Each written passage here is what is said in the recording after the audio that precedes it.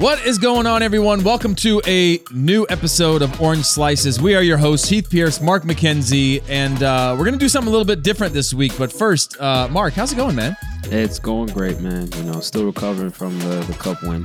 You know, still catching up on sleep. So if you hear a little rasp in my voice, just know it's for good reason. It's for a good reason. Yeah. So for those that don't know, Mark won the Belgian Cup this last weekend, and he's tired because it was such a hard game.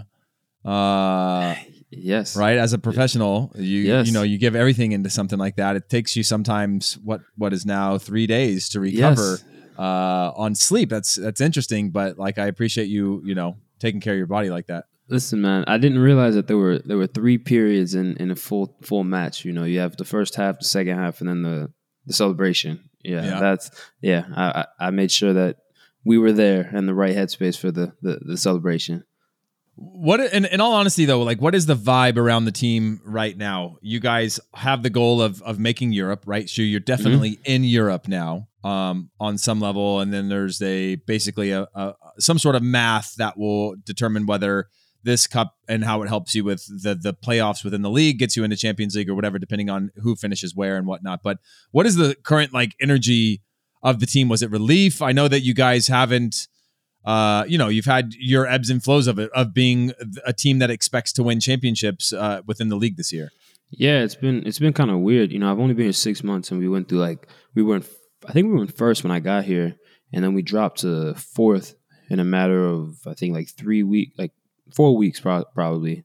So I got my debut against Bruges on the January 16th, and then from that period to maybe about mid-March, we went through this rocky patch of just dropping points, not getting results. We'd win a game, then we'd lose the next, we'd draw, and then so it was just this constant up and down. We dropped 3-4 places, and then we finally kicked into action again. And now we're here. We're coming off the cup final, and it's weird because you have only 4 days to recover from it. So you want to celebrate and enjoy. But you turn around and Friday, we have another match against Antwerp to start playoffs. So you try and recover as best you can from the celebrations. Yeah, it's great and all. But now you got to snap into it because you realize that you lose the first match of playoffs and you set yourself back now. And you're in the fourth place or you're last place in the top portion of playoffs, and you still have 5 matches to go, and you're still trying to continue to place. We have the cup in our back pocket. We know that, and you don't want to get too carried away with it. And we ultimately want to finish as high as possible, because they have Europa League or Champions League implications. So, yeah, the thing now we're in this phase of now we kind of push the cup into the back of the mind a little bit, know it's there, but now you take that energy and that charisma, that confidence and into this first match, ultimately against Antwerp, who beat us the last league match of the year. So a little bit of revenge in there, and hopefully start the playoff period, the right way. Having been at the club now 6 months, I'm curious as to how does the club view itself from a tradition standpoint or from an expectation standpoint, right? So we've had Americans playing in Belgium before. We've got Matt Miazga at Anderlecht right now. We had Gucho Onyewu at Standard Liège. We had Sasha Kleshin at Anderlecht. You have Bruges. You have what was his name? What's his name that's at Bruges? The goalie? Ethan Horvath. Ethan Horvath. Yeah. Ethan Horvath. And then you have Genk, and you have now Royal. That's a lot of what I would consider big clubs within a league that isn't a huge league, but certainly has all those touch points are clubs that when Gooch was at Standard Liège, they were winning championships. Sasha won at Anderlecht. Now Matt Miazga's at Anderlecht. They were a Champions League club, and then you have Bruges in Champions League, and now you have Royal Antwerp also. Sort of who is considered this traditionally the super club, and where does your club sort of fit into the past and present? Yeah, it's weird because you can't. Of course, we're a club that's known for developing talent, so it's for most clubs in Belgium, it's about maintaining that talent and producing it and then maintaining it to win championships, whereas Genk has been known to produce them either internationally or domestically and then ultimately sell them after a year or two. So you don't really have a team together for a long period of time. So in that span where you have that quality, you want to try and win. So I think the last time we won the title was in 2019. So we had, a solid team that together, and now you look 2 years later and there's maybe 6 or 7 guys who were mainstays within that team, that won the league. So for us, it's about, we put as best a team on the pitch as possible, knowing that in a year that could change. Whereas with a team like Bruges, Bruges, they have some guys on that team who've been there for 5, 6, 7 years. So it's a little bit different. But I think when you look at our history, we contend, with the top of the top. So Bruges right now is in first. They're playing in Champions League, but we've played in Champions League. We played against Celta Vigo in Europa League. We made it to Europa League final or semifinal. So that's the standard. Ultimately to be playing against the best of the best. Because ultimately, if you're not, then we're not going to be able to bring in the best talent, or produce or bring in the funds to then sell the best. Yeah. So it's, this success is what this club rides on, because that's where we get the money to then, be even more successful. I like that. Well, let's get to today's episode. So, we realized for a while that all we'd been doing most of the time is just spending time chatting with other people, and you and I haven't had a chance to, talk to our audience directly other than the intros and the outros. So we decided this week to just answer some questions from people that listen and follow us on social, and so we'll have our producer Matt, who's dressed like a producer today, by the way. Actually, before we bring Matt's going to ask the questions and we're going to answer them and let us know what's been asked. We haven't actually seen most of these questions, so hopefully they'll be kind of on the spot, good answers. But Mark, before we have Matt ask the first question, what's your take on the button up with the undershirt? Are you an undershirt kind of guy? Like, do you wear? I guess you can't say, the ribbed tank top. You can't say the other word anymore of what those are called. Yeah. But like, are you an undershirt kind of guy? Like when you wear a suit or a dress suit, do you wear an undershirt? Yeah, I think my dad kind of got me into, because it's like, ironically, I'm a sweater. Like I sweat for no reason, so I wear an undershirt in order to be that next layer of protection. So that way my dress shirt isn't now sweaty. So I've always been a dress shirt guy, or I've always worn a shirt underneath my dress shirt, but it has to match. So if I'm wearing a white white dress shirt, gotta wear a white undershirt. If I'm wearing a dark colored dress shirt, gotta be a dark color undershirt. So yeah, that's kind of how I feel. But I don't know about the undershirt he has on right now. It's the combos are questionable.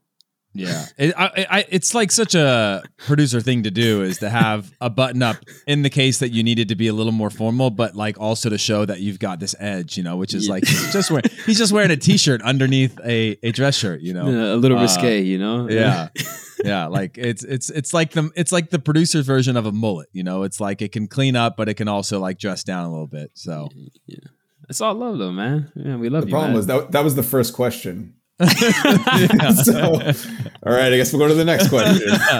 All right, Matt, let's get into some questions. We've got the old mailbag that we submitted out to everyone that's following us on Slice of Soccer on social media, and we've taken some stuff from comment sections of where you get your podcasts and things like that to just make hopefully a fun episode. So if you want this in the future, we do see all of these. So submit those to us and we'll make sure that we get to them either on social or on a future episode. All right, let's jump in. This first one's from M Texa Photo on Instagram. Really tough. How are you guys enjoying hosting a podcast? Go ahead. I'm really enjoying it. It's new for me. So it's definitely forced me to tap into a new bag. You have a different bag. So on the pitch, so now off the pitch, I had to tap into something a little different. So I got a excellent co-host. I got a mediocre producer who's he's all right, but it's been fun. I've got to catch up with guys who I know and tap into some things that they haven't really told me about, and then some older guys, some legends who I haven't had the chance to speak with. So yeah, I think it's a great time. What I have 2 questions following up to that for you, Mark. One, do you feel like now when you do media stuff, you feel a little more, has it helped at all being on a mic more often and more comfortable to just sort of be like, oh, okay, like I can, instead of like, obviously the default of every athlete is to go into like safe mode, right? Somebody asks you a question, you go, okay, think team first, think, I'm second, and whatever it is, like you go into sort of like scripted mode. Do you feel like you are more comfortable answering a little bit more outside the box or giving a little bit more? Or is it still just, this is like a separate muscle memory and it's separated from your professional life? No, they're definitely intertwined because now I'm able to improvise a little bit, so if a question is asked or, I want to have a little bit of fun with the somebody asking a question with the, whoever it is, I can now twist it in a way where it's like, oh, well, let me ask that in a way, or let me say this in a way where it kind of takes a funny twist to it. So I think it's definitely helped. Because now I'm a little bit more free behind the mic. I know in the beginning it's like you're stiff. You don't know how to like transition between asking a question into giving an answer. And as a player, you always, again, like you said, you always go into that safe mode of, I'm going to talk. I'm going to keep things concise. I'm going to say this answer so that way it's politically correct and this, that, and the other. Whereas now I'm, let my hair down a little bit, and I'm able to joke around, but also be serious, ask a question, transition back, move into this topic. Oh, how do we go back to this topic? Intro, outro, blah, blah, blah. So, yeah, it's definitely helped. Yeah. The last thing I would say on that for me was, I was on a phone call this morning with one of the producers from CBS he does the Champions League show for CBS. And we were talking about, CBS now has Nations League coming up. They have or Paramount Plus has Nations League coming up. They have World Cup qualifying away games. And one of my favorite things has been having guests on, one, who have experienced CONCACAF, right? That's one of my favorite stories to tell because it just sort of makes me relive a lot of these moments that I've had myself. But also for the young guys to be able to sort of tee up what they're going to expect, right? They're all playing at big clubs in Europe. You guys are all doing great things now, but like CONCACAF's another thing. I just thought about it this morning when I was talking to him about like, hey, I know that Paramount Plus only has the away games, but that's where the glory is, right? Mm-hmm. You go and you win your home games. That's great for the fans, but like those away games, that's where you tell your stories. That's where you see like the craziest things happen. So that's probably my favorite thing of having guests on here is getting them to, one, sort of guide them on what to expect, all you guys that are going to be playing in these qualifiers, but also some of the old heads like me that have experienced it and get to relive those memories over and over again, which is pretty fun. Yeah, hang on. Before we move on though, I just want to ask about, because I saw something on Twitter and somebody said something about you being or Xavi being the Spanish version of Heath Pierce. And I don't know.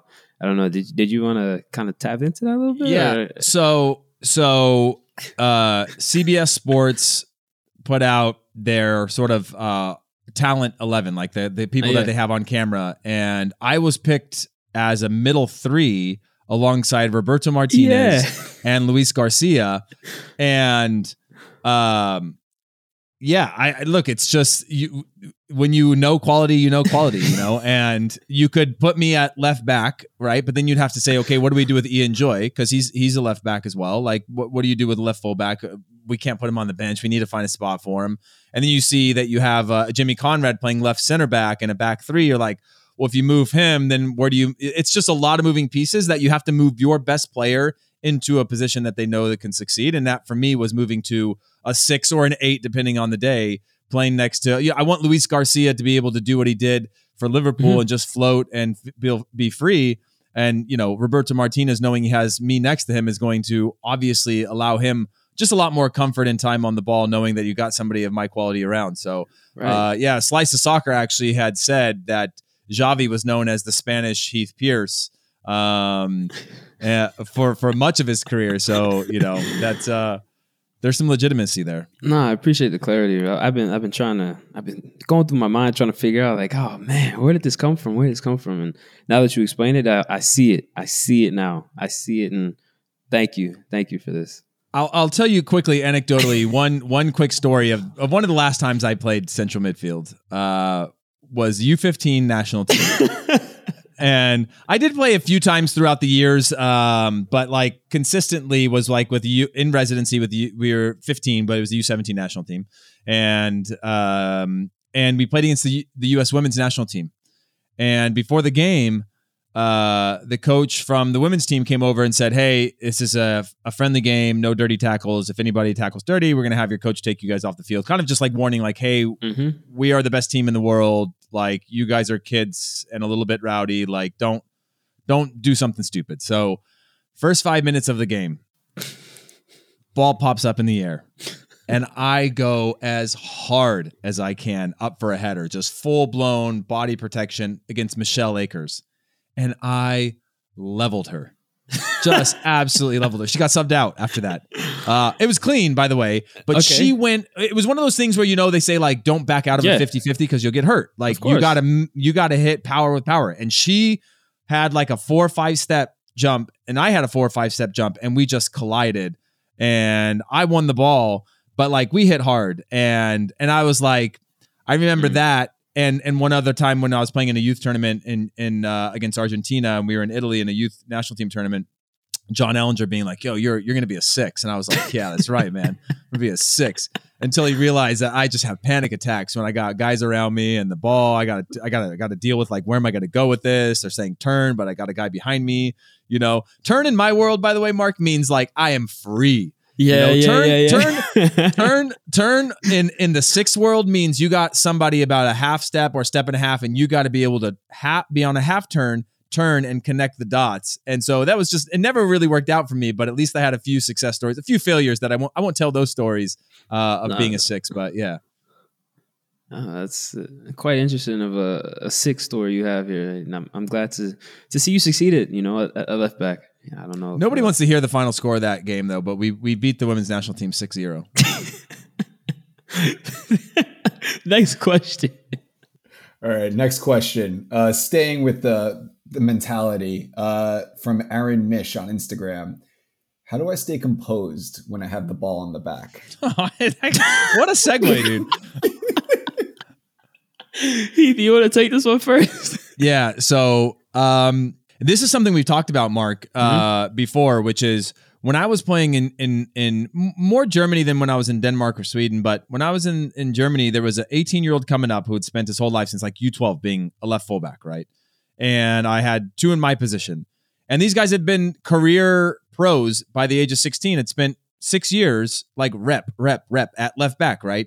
And if you're looking at from the same angles of the field all the time, you know what your answers are. You know that when somebody blocks the line, like you can drive the ball inside, or if somebody's blocking you in 2 angles, you can drive it back to your right foot and get out with your right, whether it's back to your goalkeeper or a long switch with your right. And so I've always thought of this as just like reps in real-time environments, right? That you need to be able to solve problems. Staying calm is just really understanding a formation and knowing where your options are. It's easy for us to say because we play in a professional system where if the guy doesn't show up where he's supposed to show up, you can tell him, hey, you need to be there, because that's where the pass goes, right? The run dictates the pass. And it's not always like you got the ball at your feet and you're calm and you've got your long diagonal and your short, like, yeah, in theory that's true, but the run always dictates the pass and the movement of the team. So one of it is shape, but second of all, it's knowing what those options are and the timing of it, that as soon as you recognize a press from another team, where are your options, right? Where are the triangles? And a lot of times we think at a macro level of what are all the solutions that you can have. But if you break it down into a micro level, it's literally just a game of numerical advantages, right? Yeah. So if you and I are playing center back together and we've got a 6 and they're playing with 2 strikers, we got a free between one of us is always going to be open, right? Right. If we're a left back and a center back and a 6 or a 7 or 11 that's playing in front of you, a winger, and they've got a single striker or 2 strikers, whatever, you just need one person to solve that problem. So staying composed is knowing, okay, if they're cutting off my lane to the left, they're cutting off my lane to the right, what's the next movement that a player has to make, or where is that solution? It was always the thing that I thought about, which is instead of it being this 11 players have to move to solve a problem, you really need 3 players to beat 2, or 2 players to beat 1, or 4 players to beat 3 to get out of any situation. Yeah, I think that's an excellent way of explaining that, because for me, is you just after repetition, repetition. It kind of goes hand in hand with what you said, Heath. For us here in Genk, we always talk about it being a big possession game. You talk about getting a goal and whatnot, but 11v11 is just a big possession game, because if, say, we're building out the back, we like to incorporate our goalie. Our goalie has to be good with his feet. So we know if they press with 2 strikers, we have our 6 and we have our goalie. So now we have a 4v2. They press with 3 forwards, the 2 wingers and their 9. We have a 5v3, I guess you could call it. So it's always finding that outlet. And when you go through these situations time and time again, yeah, there's going to be screw ups. You're going to mess up and whatnot. But it's about seeing those situations, recognizing the cues, and then understanding, all right, how do I get out? How can we get out of the situation? Yeah, I have the ball, but there's my 6 in the pocket, that I know he's going to be in. Is my goalie with me? Is he stepping up higher? So now we can use him as an outlet. Is it the bump into the 6 and now he turns? So it's just, again, repetitions and seeing these situations over and again, which ultimately breeds that comfort because you know what you need to do, in pretty much any situation that you'll face on the field. So, yeah. I will say, by the way, the one thing that I learned as I became a center back, having taken everything from being a fullback with me to being a center back, is just understanding how to solve those problems, right? Of like, okay, sure, you're 2 against a 2 back. Maybe your fullbacks aren't great on the ball. Well, you have a good 6 on the ball. How do you split your center backs and drop your 6 in? So now you're 3 against 2 in a build-up and those types of things. And it's obviously we're spoiled to be in some of these player-based systems where you have the quality around you, but I didn't always have the quality around me to know that oh, I can't trust that player. That player's not great on the ball. So how do you build up a different way? And like you said, it's repetitions of understanding when and where, because it's a fluid game, right? It's not like the running back into the 3 hole, and if they block that, he cuts back, or next time you go a different way, and that type of thing. It's fluid. So that player pressing you is never going to press you from the same exact spot over and over again where there's a problem, right? And that 6 that you need to work with and your other center back aren't always going to be standing in the spot that you want because you just won the ball on the right-hand side of the field. So the game's going to be different every time. So it's just about those repetitions of knowing when and where the solutions are. Exactly. The only X's and O's in football are really on set pieces, to be honest with you. And even in those situations, there's a lot of improv that goes into it. So, yeah. Next one, Matt. Let's do this. This one comes from M. Hennigan on Instagram. Oh, okay. Favorite street taco meat. Oh, favorite street taco meat. I would say, if I'm down in Mexico, I'm saying Al Pastor tacos are my favorite tacos. They have like, I don't know what they're called. I think they're called the Gringo taco or whatever, where they add some of that sweet cheese with them, but like that's delicious. But I think what he's really asking is favorite street meat. Because like that, I don't know why the street taco meat has to be there. The favorite street meat is like those food carts in New York. Yes. You say, let me get that, and they put it together. And you eat red sauce and white sauce. You want salad or rice. Like that's. I don't think anyone knows what that meat is, though. Yeah, that's a mix of lamb and beef usually. So, by the way, our producer is a vegetarian, and so I get that he's being very judgmental of it right now. But you get chicken or you get the beef, and the beef is usually a lamb beef mix when you have like real gyro or you have real shawarma, if you will. But like I would say that are you Mark? You order from those trucks? Do you go with the chicken or do you go with the beef? It depends on the day. The day. Like if whatever my taste buds are feeling that day, I'm like, I'm gonna go with it. But you're a Caribbean guy, so you go. You definitely put the red sauce on, right? Oh yeah. Spicy. I need to sweat. I need the sweat on my forehead. I need to feel the heat. Because if I don't feel the heat, then I don't know if I really ate. You need to feel that. You need to feel that undershirt getting exactly. Exactly. But you need to put that undershirt to work. Exactly. If it's the winter, I need to make sure I feel the condensation build underneath my jacket. But if it's the summer, I need a cold ice bath. Yeah, I could see you just eating that New York street meat and just going like, man, I'm sure glad I have protection under me today. Like this is a real validator of the undershirt theory. The hyper cool undershirts, with circulation. So I hope that answers the question. I guess I don't even know, but yeah, the New York street, whatever they put inside them tacos, it's legit. So yeah. All right. This one's for Mark. How are you liking Genk? The city, not the club. Okay. All right. Genk as in the city. It's like it's a slower paced. I think he meant the village, not the club. The province. It's a slower paced village, I guess you call it. there's not really much that goes on right now, especially with COVID. It's kind of jacked everything up. But there's like a little city center. Well, I live in the city center, but there's a whole bunch of shops around it, restaurants, ice cream shops, all this stuff. Most of them are closed right now, but yeah, it's nice. It's quaint. It's subtle. Not too much going on. It's not like the big cities, we have in the States. It's not like Philly or New York City or anything like that. It's a larger family or older, senior citizen population. So you see them riding bikes, going on walks with their dogs. So it's not very youth oriented. Like, did you get a bike Antwerp. yet? Not yet, but I'm going to, because they have a rule here that's after 6 months. This is crazy, because after 6 months of driving here and getting my license, mind you, I have my Belgian ID, but after 6 months, I have to then turn in my ID, both my American and Belgian, and then I'm not eligible to drive for 2 months until they verify that I have a valid ID. What? So after 6 months of being here and driving on the roads and paying to drive on the roads, then I can't drive on the roads for 2 months. You know what, though? Belgium has a lot of because it's such a destination for immigration. They have a lot stricter laws. Yeah, and that's what I learned firsthand. About the intricacies of the laws and whatnot. But yeah, overall, Genk it's a nice city. I don't mind it because of where I'm located in terms of the city itself. There's a lot of bigger cities around me. So like, Amsterdam is only a couple hours. Brussels is an hour. Antwerp is an hour. Dusseldorf is an hour. Paris is a 3.5 hour drive. So it's not like I'm in a spot where I'm so far from everything. So although it's a quieter city, it's still a nice place to be. Do they have quick trains to those cities? Can you take a train? Yeah. Most times they have a train station about maybe 800 meters. I'm talking in the metric system now. You see? Mm-hmm. Yeah, I see that. Yeah. 800 meters down the road on the main street.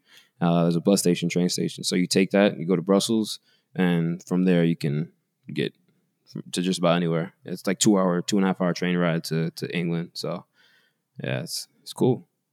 Nice little spot. So yeah, if you're ever in Genk, let me know. Yeah, if I'm ever in the area, I'll hit you up. Yeah, no, for sure. That last question came from Ivan Vaza on Instagram. This next one's from John Seth Salmons on Instagram. For both of you, if you could sit down and have dinner with any athlete, past or present, who would it be and why?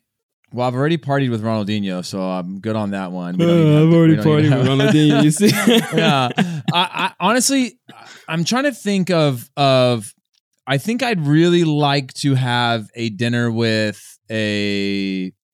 I'm definitely blanking on like sporting legends that I know that I would want. Like, I definitely, if it was outside of sports, it's Larry David, the creator of Seinfeld. I just think that would be a fun, just be part of his life for an hour. But and the soccer wise, I think Jose Mourinho or Pep Guardiola for some reason. Even Roberto Martinez, who obviously plays next to me in the on that best 11 for midfield, but. Bro, he was sitting right next to me at the Cup game. Just so you know, I was right next to Roberto Martinez. That's right, because Belgium. That's right. Yeah. He there's just something about like when I listen to him talk, and I listen to Pep Guardiola talk, or even Jose Mourinho to an extent. I mean, definitely for sure in the same category, just a little bit different personality. There is just things that I think that I could sit for hours and just chat with them about. Like footballing philosophy to life to just everything, that I would find it'd be an easy date, like it wouldn't be like going down Googling like, what small talk can I make with these people? It'd be a really easy one and a really great life experience, I think. What about you? I would say, Popcan, Buju Benton. Those guys are legends. So Beanie Man's up there as well. Beanie Man. Yeah. I'd say probably like Thierry Henry, because like I really grew up watching him and loving the way he played. But he made me an Arsenal fan, unfortunately, to this day. But I think I I've always been connected in some weird way because I was, I'm a forward at heart. So it's, goal scoring is just in the blood. So I think I'd want to sit down with him and just pick his brain, being part of that French national team, in its prime days, and sharing a locker room with some of the best ballers to play the game. And then going to the coaching side of things and how that's kind of changed and how he's adjusted to life as a manager. And then the other one would probably be like, I think Jackie Robinson. Jackie Robinson would probably be another one, and just as a African American playing in a sport that's predominantly, white in a time when it's not popular, what was that like, Predominantly white. Yeah. All white. Fully white. Okay, all right, yeah. Well, at that time, yeah, all white, yeah. Now that I think about it, it was all white. So to come up in that, and experience that, to play the game you love, and then to be ridiculed for it, or and to still rise to the top and be one of the greats. I want to pick his brain. So yeah, those are two for me, who I would really enjoy a conversation with. Yeah, obviously, I played with Thierry. Got a chance to I traveled with him on his PJ a few times around, to London and hung out with him and got to do all these things. He's got his world is just so he used to invite me and Dax McCarty over to his house to watch basketball or Champions League. And we used to have real conversations with him. But his world was so different. We'd come into the locker room and it'd be after a game and be like Adebayor would be sitting in his locker and be like, how is he allowed to come into the locker room and just sit at the locker? I remember last time he came, he was wearing this long dress thing down to his ankles. When I was like, this guy's chilling. And Adebayor is huge. Yeah. But I think I told the story of Thierry when we went to his house. Clive Owen was there. Did I tell that story on here? I don't think you did. No. Thierry invites me and Dax over, and we arrive at his house, and he's got this big old penthouse in Soho that the elevator goes right into the living room type of vibe. Of course. And we come in, and Clive Owen, the actor, is just sitting in Thierry's kitchen wearing a full white linen outfit, and we're like, this is weird. And it turned out that Thierry was going to get something from a shop in his neighborhood, and Clive was down there. He just wrapped a movie, and they were crossing the crosswalk, and they just sort of pointed at each other, and they'd never met before. And he pointed at each other, and the other one pointed at the other, and they just kind of stepped off to the side, and he invited him over to hang out before he had to fly out that night. And I was like, oh yeah, man, that happens to me all the time. I ran into Karim Benzema down on Wall Street and asked him for a photo. And I was like, hey man, you should come over tonight. And he looked at me like, you sound crazy. No, it's just his circle's fly after training to go see Tony Parker play a game in San Antonio and then be back in the morning for training. And, Tony would be around. It was always just his circle of friends are successful people, but just a different stratosphere and world. When we sat in the box, his box, where at the Emirates, he has his own box. And when he's there, the whole stadium, when they play, turns and sings a song to him. Every time he's there, they sing it. The whole stadium focuses on him in his box and they sing to him. And so when we were there, sitting next to us was Sol Campbell, Jens Lehmann, and then I can't remember there's this bald actor, British actor that I can't remember his name. He's a comedian guy. He was there, and it was just this eclectic group of people that were all just there chilling, hanging out, and approachable, right? Because when you're in Thierry's crew, you get to have a conversation with Sol Campbell. If you are one box over, you don't get to have a conversation with Sol Campbell, right? Because you're not valid. It's a little, he's got his wall up. Whereas when you're in the crew, you can just be like, what's good, man? And he's going to talk to you about whatever it is you're talking about, which is, again, he has that level of validity that if you're with him, you have everybody else is your friend that is his friend, as opposed to if you ran into these guys somewhere else or girls, they would think you're a fan and kind of push you off, or, they just wouldn't be interested, right? So that was kind of a cool experience that you get to by proxy or proximity be somebody, have a real conversation that you would never get access to otherwise. That is the life. You see, that's Thierry Henry, ladies and gentlemen. Thierry Henry. Well, also Heath Pierce, ladies and gentlemen. What? Also, by the way, on that subject, so me and Dax go out to watch the training session at the Arsenal training grounds. And Terry's out there just saying hi to people and whatever. Like we got to have a conversation with Arsene Wenger. Wait, what? In the lobby, he just came in and just started having a conversation with us. Went into his office, had a small conversation, just hellos and like, how are you guys doing? How's the season? And blah blah blah. Like again, it was just a weird thing that, again, now that I'm kind of processing this in real time while I'm thinking about this, that like if we went out there, and I went out there one other time with Thierry by myself, but like if I went out there and was just like, hey, ex-US men's national team player would love to just come to the training grounds, whatever, they'd be like, okay, cool. They'd probably give me like a badge with my name tag on it and like, 100%. Put you in a corner to let you watch a training session and that would be it. When I went out there with them, I was walking around all the fields, got to step up close. They were flying a drone over the pitch, and for training, I got to ask the drone guy about some questions about that and like random things where like, oh, you're part of the family. Cool. Come on in, like have lunch. Like they gave me lunch and everything like that. It was just like, yeah, I'm realizing this in real time that the level of respect you get when you are with him is automatically validated, that you get to just have access to experiences and conversations that you would never get otherwise. Sorry, that's enough stories. Thierry Henry, Heath Pierce, a bromance. He won't text me back. Drone guys. I can introduce you to a couple of guys. Yeah. My whole life's goal was to get to the Arsenal drone guy, and I did it. I think I told the story of why I don't think he will hang out with me anymore, though, right? I don't want to sit on this topic all day, but can I tell I think you do. Yeah.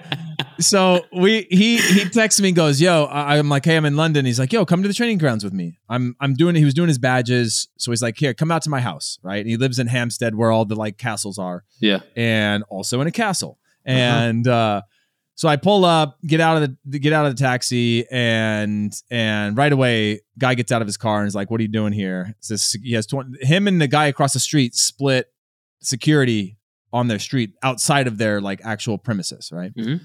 So then I call him, tell him he opens up the gate. I come in, he's like, "Oh, I'll be down in a minute." I'm looking at this thing like, man, what a house.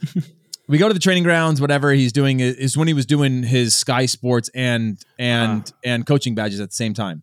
So he's doing his Monday morning like recap of the weekend while he's driving out to the training grounds. And this is like Thierry, right? This is the first time I'd seen him vulnerable because he was getting crushed by the Sky media of not being a good pundit or, being too hard on this or, whatever, like you do in anything you do in the UK when it has to do with being on a national stage, whether you're a player or a pundit or whatever. And it was the first time he told me like, man, this is it's a lot of work. And usually I saw him only in the soccer world where everything was easy for him. Right. So fast forward, like it was nice to see him vulnerable and like applying that same effort that he did in football to something new. But then we go out to the grounds, we have a good day, we drive back to his place, and we took one of his cars. Well, his other car, he has a garage that comes from underground where it like spins up one of those James Bond type joints. Yeah. That only like Thierry and James Bond can pull off. And he had this Mansory G-Wagon that's all carbon fiber. And it's like, for me, I'm a car guy. Like I respected cars since I was like a young kid. Mm-hmm. And I see this like a $500,000 car.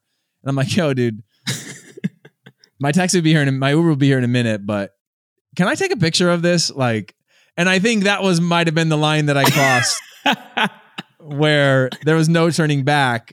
And, I just couldn't not, cause like I was standing next to this thing, like this is a carbon fiber G-Wagon that are really rare. And, so he was like, yeah, no problem. But I think at that point he was like, this dude doesn't get it. He doesn't get it. I've hung out with him. I've flown around the world with him enough for him to know that I'm like, this isn't like a fan thing, but perhaps it had been such a gap since I had seen him last that he was like, oh, this dude's just a fan now.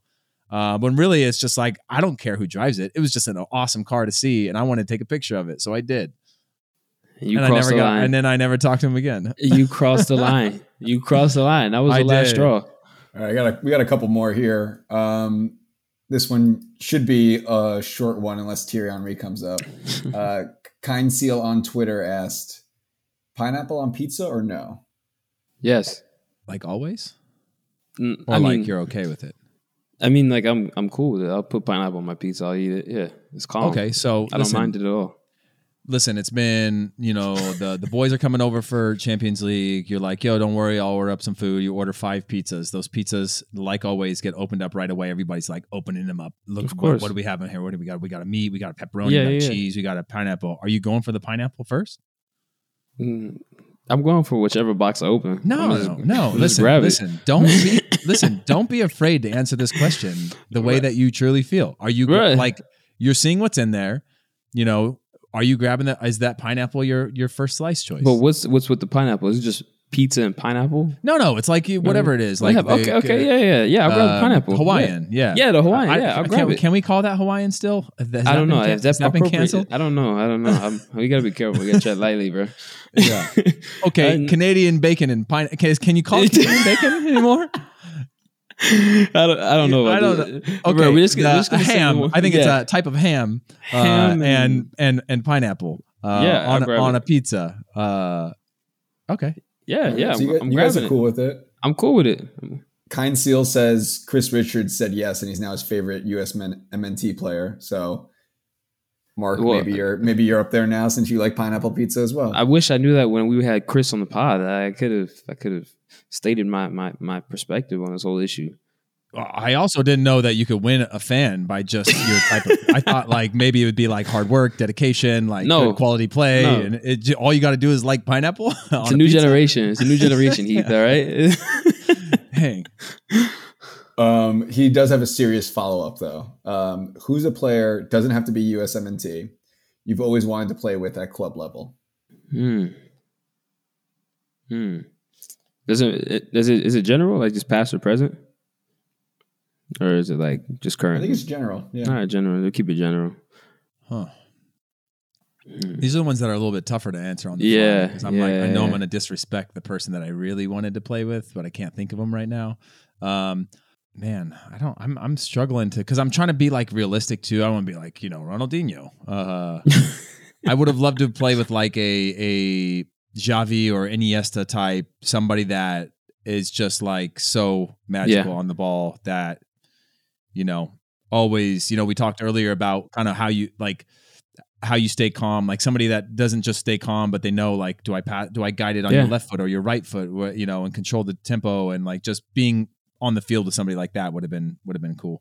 I'd probably say like De Bruyne, because he played at Genk.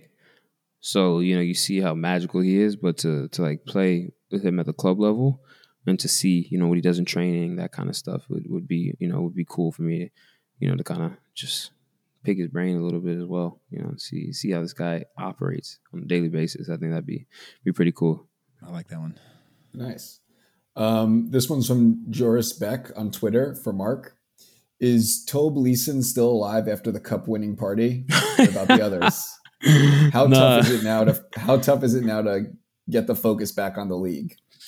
Yeah, well, first part of the question, Tobe is alive and he's well. He trained today, so we're all good. The guy was blasted before the final whistle even blew. It was like I felt like as soon as we hit the lock, as soon as the final whistle blew, this guy was already drunk.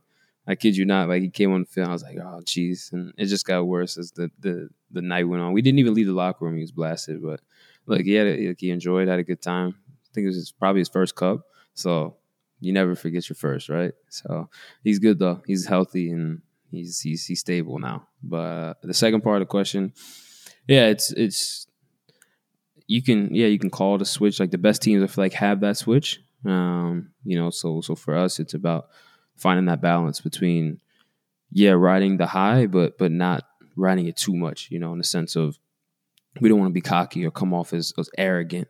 Because we won the cup, but in reality, the cup is just something that we have in our back pocket. Like I mentioned earlier, it just helps with implications for Champions League, Europa League, and placement in that. So it's an upper hand we have on the teams where we'll be playing over the next few weeks. But ultimately, playoffs is a new battle, a new beast. As look, a lot of teams know. Once you hit that final stretch of the season, it's like do or die. Those points are crucial. So we go into this period kind of on a fresh slate in a way. and know that every match is almost like a cup final, because it could dictate whether or not you finish first or fourth, and now have additional games to play before the season starts, or you're playing in the Champions League, Europa League in August. And so, yeah. His Joris Beck's final part of that question was, at what age are you expecting to pass Heath Pierce in the amount of trophies? Heath, how many trophies do you have, man? Well, I've got an MLS Cup runners-up trophy. Okay. I got a Danish trophy. I got a Swedish trophy, and I got a supporter shield. Okay, so you're at 4.5, 3. Yeah, 3.5. Yeah, 3.5. Okay. Yeah. All right. Yeah, I have an Open Cup runners-up trophy or medal, whatever you want to call it. Nice. I have a supporter shield. Mm-hmm. I have a Croaky Cup, a Belgian Cup, whatever you want to call it. I like that it says Koki Cup on the shirts, by the way. Yeah, That's pretty tight. Yeah, it's cool. It's cool. It's a nice little shirt. I got to hang it up in the room. So, and then we include national team. Yeah. Well, I have no, that doesn't even count, bro. Like, it doesn't technically really count. We won the. I mean, if you get because like I got, and we're not even counting like participation medals nowadays. Yeah. Guys, come on now. Like I almost had a Confederations Cup. I almost had a Gold Cup. I almost had, so trophies it'd be 3, and you'd be at 2 right now. So you got to go. 2, yeah. You got to go one more. I need one more, bro. You got plenty of time. People don't realize how hard those are to come by. Bro, I didn't realize this freaking cup was. You got a good start so far, but you could hit a drought. Hey, bro, you could go 4 years without even getting to any kind of position to win. That's the crazy thing. But yeah, hopefully we can do something in this next playoff period to close the gap between us and was Bruges. And hopefully get another trophy. That'd be nice to tie Heath. So. Yeah, I think that's the response he was looking for. Nice. Yeah. This is from Banksman on Reddit. Heath, I got to ask, what happened at Hansa Rostock that got you fined? Oh, man. So you know it's going to be good when you start out with that. So I got fined at Hansa Rostock. So we had discussed, I had a short run of like 4 or 5 weeks where I was not playing, sometimes not even on the bench, right? And so we had discussed at the club, like, hey, we'll do training camp in the winter, and after that, we'll decide, like, oh, should the club sell me? Should they move me on? Is this the right place for me? So my flight gets canceled coming here, so I call the main point of contact that I always had. This guy, by the way, didn't even have voicemail. This is how like former East German some of the stuff was. Like he didn't have voicemail or anything. So I'm calling him like, hey man, like trying to tell him. So I arrive at the airport the day that we are leaving to go to Dubai for training camp. And I come into the club or whatever, and there's this big like explosion of like, blah, blah, blah, blah, that Heath is like missed his arrival and we're going to find him and yada, yada, yada. So this is what I'm talking about, where I didn't have a place where I could be like, no, that wasn't the case. Like I was calling the club and like no one was calling me back to tell them that like, hey, like my flight's been canceled. My next flight is tomorrow. Like it wasn't even like days or anything. It was literally the next flight I could get there. I went on and arrived. We go to Dubai. We have our training camp, whatever. The team, we're supposed to be in Dubai for 10 days, right? The team goes to play in Iran, in Tehran, for a friendly. And I don't have a visa to go to Iran, and me and the Brazilians can't go. So we stay back for training camp, right? So the team goes to Iran. There's a snowstorm in Tehran, and the team gets stuck in the airport for like 3-4 days. Like 3 or 4 days, they're stuck at the airport or a hotel, whatever. They're stuck in Iran. So it's me, the goalkeeper coach, and 3 others training in Dubai. And so obviously, we're just training, whatever. They come back, we finish the training camp, we go back and we have the conversation that we had said before the winter break we were going to do. And they said, well, not only, we've decided that you're not going to play at this club anymore, but not only are you not going to play at this club, but you can only leave if someone's going to buy you. So then they go to the next morning, the papers are like explode. Like, bad attitude, bad character, bad for the locker room, cancer in the team, like all these things on this the main paper there, which is a tabloid paper called Build. And there's no place for like, there's nowhere for me to go to talk, right? And social media wasn't what it was now. There's nowhere for me to say, if I want to do something, I got to go to that same newspaper and say my side, and they're going to sort of like twist it and turn it into their own sort of narrative. So they kicked me out of the club to like, whatever. They're like, you can go train with the reserves. So after I'm training with the reserves for like 2 weeks, sorry, I'm not at the reserves at this point. I'm training with the first team. They just say I'm never going to play again for the first team. So magically, like 2-3 weeks later, out comes the newspaper again. Oh, his attitude has changed. He's been such a good teammate. He's been all this and blah, blah, blah. And by the way, he's going to be starting this weekend in the team. We're letting him back into the first team. So the team has this bad run of form. I'm just doing the same exact thing. I haven't said anything to anybody. And now I'm magically back in the team again. And they've reversed all of this. Like he will never, like they literally said he will never play at this club again, to being like, well, you know, he had such a transformational change that we've decided to give him a second chance. And like they control all the narrative. And I went and I started playing games again, you know, and like regularly starting again. And that was the end of it.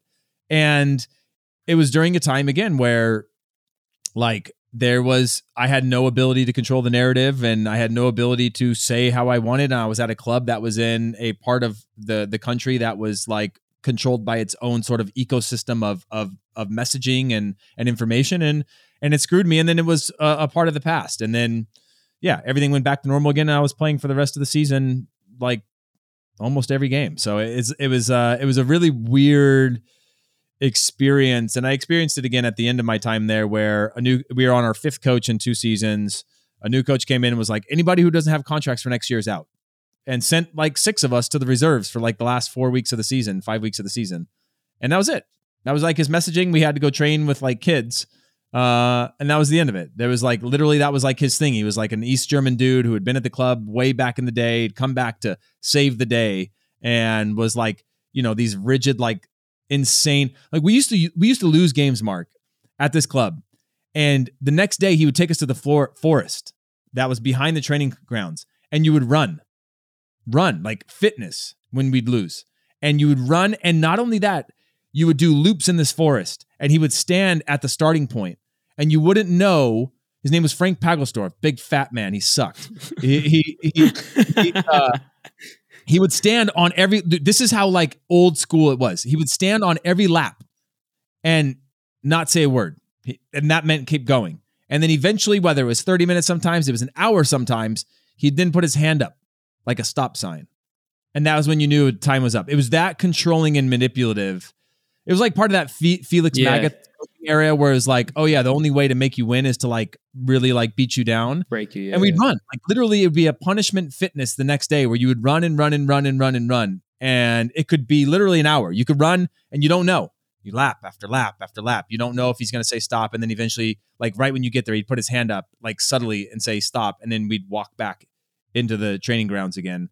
And that was like the type of things you went through at a club like that was just trying to survive in the Bundesliga. But yeah, it was like a lot of this mental games and like manipulation and all of that, you know, weird, like super toxic stuff that you don't see anywhere anymore because it's gone. Right. But yeah, that was like my experience at in Germany during that period. All right. So Tango Beats on Reddit wants to know if you guys will have any coaches on the pod. Yeah. He name drops Bob Bradley, Bruce Arena, Jurgen Klinsmann, Jesse Marsch, you know, just some small names. That's it. That's all he could do. No Pep, no Jose, none of that. I've actually thought about that a lot. I was talking to Ben Olsen. He's going to come on, but I've always, it's more of like, I just haven't talked to Mark about like his comfort of having coaches on, you know, knowing that it is a little bit of like, you know, Jesse Marsch is a little bit in your world, and, you know, Bob Bradley or Bruce Arena, Jurgen Klinsmann, it's a little bit closer to home than the world that you're in now. But I would love those conversations, but it's more of, you know, where you fit in, Mark, in terms of your comfort, knowing that's like a lot closer to home than having a teammate or a player or whatever, you know? Yeah, no, I mean, ultimately, I'm cool with it. It's weird because you never know. And football, this guy, one day he's in MLS, next thing you know, he's your manager. Hey, I had you on my pod. Don't you remember 10 years ago? So it's like, but no, I'm cool with it because you get to pick the brains of some guys who have helped national team, helped their club teams, be the successful teams that they are. You get to hear a different way of handling situations in the locker room or on the pitch, So I think, it'd be definitely beneficial and kind of interesting to hear how they speak about these topics. Because as a player, you always have your perception of it, like, oh, this guy's a jerk. He freaking benched me because I was late to training. Like, what the heck is this guy thinking? And then he's thinking 10 steps ahead. He's like, yeah, I benched him because he needed to learn a lesson and I needed to get him in the right mentality. So that way in 3 weeks when I needed him most, he'd be able to. So yeah, that kind of stuff I think would be interesting. Yeah, I think that's a really interesting kind of perspective that I've always wanted to go back on, because I the last time I ran into Bob, I think I told you guys the story where I was like, oh, Bob, I told him that the nicest compliment you ever gave me was saying, like, that was okay when we beat Mexico 2-0 in a qualifier. And I knew that as your compliment. And Bob was like, no, man, you're playing into that stereotype of me. And that's not how it is. And I think we, as players, we're oversensitive in real life situations. You don't always know what the thinking is behind things and why they make these decisions and why they do these things. They might be as simple as like, oh yeah, he's not looking fully fit, so we're going to just like, do a rotation. And you're thinking like, this guy's got it out for me. He wants to ruin my career. Like, you know what I mean? Like he's trying to get between me and my bread, like, you start your ego comes into play and you don't always see clearly. And that then sort of manipulates the actual reality. And then you remember it as something. And like part of me has always wanted to go back and have these conversations with people just in your life in general, to go like, am I remembering this correct? Or like, what was your side of this? Because once we make our minds up, it's hard to know anything else. And then that truth becomes manipulated over time in your head, whether it's like a protection factor or a PTSD or whatever it is that it manifests itself as, that I've always wondered to go back and be like, what was your side of this? Like, what were you thinking when you did this? And yeah, that'd be a fun conversation with those types of coaches. Yeah, no, I'm done, because when you said that, it brought me back to when the whole Celtic thing didn't pop off, and immediately, I painted this picture. I was like, this guy is a villain. This guy is trying to ruin my career. I don't know what this guy's thinking. And then 6 months later, I'm off to Genk. All right, cool, bro. I see kind of where you're coming from a little bit. So yeah, those are definitely interesting conversations that you want to kind of tap into their side of things, because as a player, your ego holds you at this you against them mentality, you against them, perspective. So, all right, last one from CR Nelson on Reddit for Mark. Mark, do you think Heath should have been brought up on charges for his move against Danny Cruz? Heath is probably. By the way, before you answer that, Danny Cruz is now interim manager of Louisville City FC. And so I want anybody out there who's ever been defeated to know that it's not the end. There is to keep on going. Danny Cruz will never be able to get rid of that video or get rid of me unless he murders me. And I will continue to post that video. But despite all of that, he's like, nah, man, you can't hold me back. And now here he is, at what I think he's 3 or 4 years younger than me, maybe, and he's a head coach or interim head coach of a USL championship team. So, let that be a story of success. Yeah. Let's not use it as a story of failure, but as a springboard, to take you to the next level. So that was a character building exercise with Danny Cruz that we both participated in. And look where we are now. It's just in that moment, one came out a little bit better than the other, one's still posting and one's, a coach. One can't let it go. The other one moved on with his life and just is like doing successful things. One is like grabbing that and riding that as long and as far as he can. The other one is like, okay, man, like I'm just going to go on about my professional life, be a good dad and like be successful in life. And the other one is like, this is all I got. So yeah, I hope that answers your question, bro. All right, Mark. So that's it, man. That's some of the questions. And for those of you who didn't get your question answered, we are going to find a way to make sure we're getting these into every episode, whether in the intro or outro or wherever, and make sure that ever so often we do another mailbag episode as well, so we can be connecting directly with the listeners. But also for everyone's reference, Mark is heading into the playoffs this week, and we'll be in them for the next few weeks. So we could be hit or miss. Hopefully we'll have an episode for you guys every single week. But if we don't, just know it's for a greater cause on this on this mission that we're on, trying to get Mark as many trophies as me. And we might be able to expedite that if they're successful enough. But Mark, that was a fun episode, man. It was good to actually just chat, answer some questions. Yeah, let the hair down, don't gotta have these freaking guests on, man. Jeez, always gotta ask questions like, how was your career, this, that. Nah, man, I just want to chat with my guy. I just want to chop it up, man. Tap into some other stuff. It's people don't realize it, but when all you do is interview people all the time, they never go, well, what about you? Exactly. They just answer the questions. And I got a lot to, clearly we got a lot to talk about, a lot to say. Maybe we should just maybe we should just talk about guests, and then we can make the rest of the time about us. We won't have them actually on, but we can be like, all right, Daryl DK, and we can talk about him for a little bit, and then make the rest of the time about us instead of our guests. Some clickbait, man. Plaster them on the cover of an episode. Yeah, we got Pulisic on here, and there's just that guy. Yeah, we got him on here in this photo. But that's it, guys. That was a super fun episode, and thank you guys all for your submissions. Keep them all coming in. And you can obviously follow us on Slice of Soccer and listen to these podcasts wherever you get your podcasts from. And Mark and I will see you guys on the next episode. Peace. Nice one.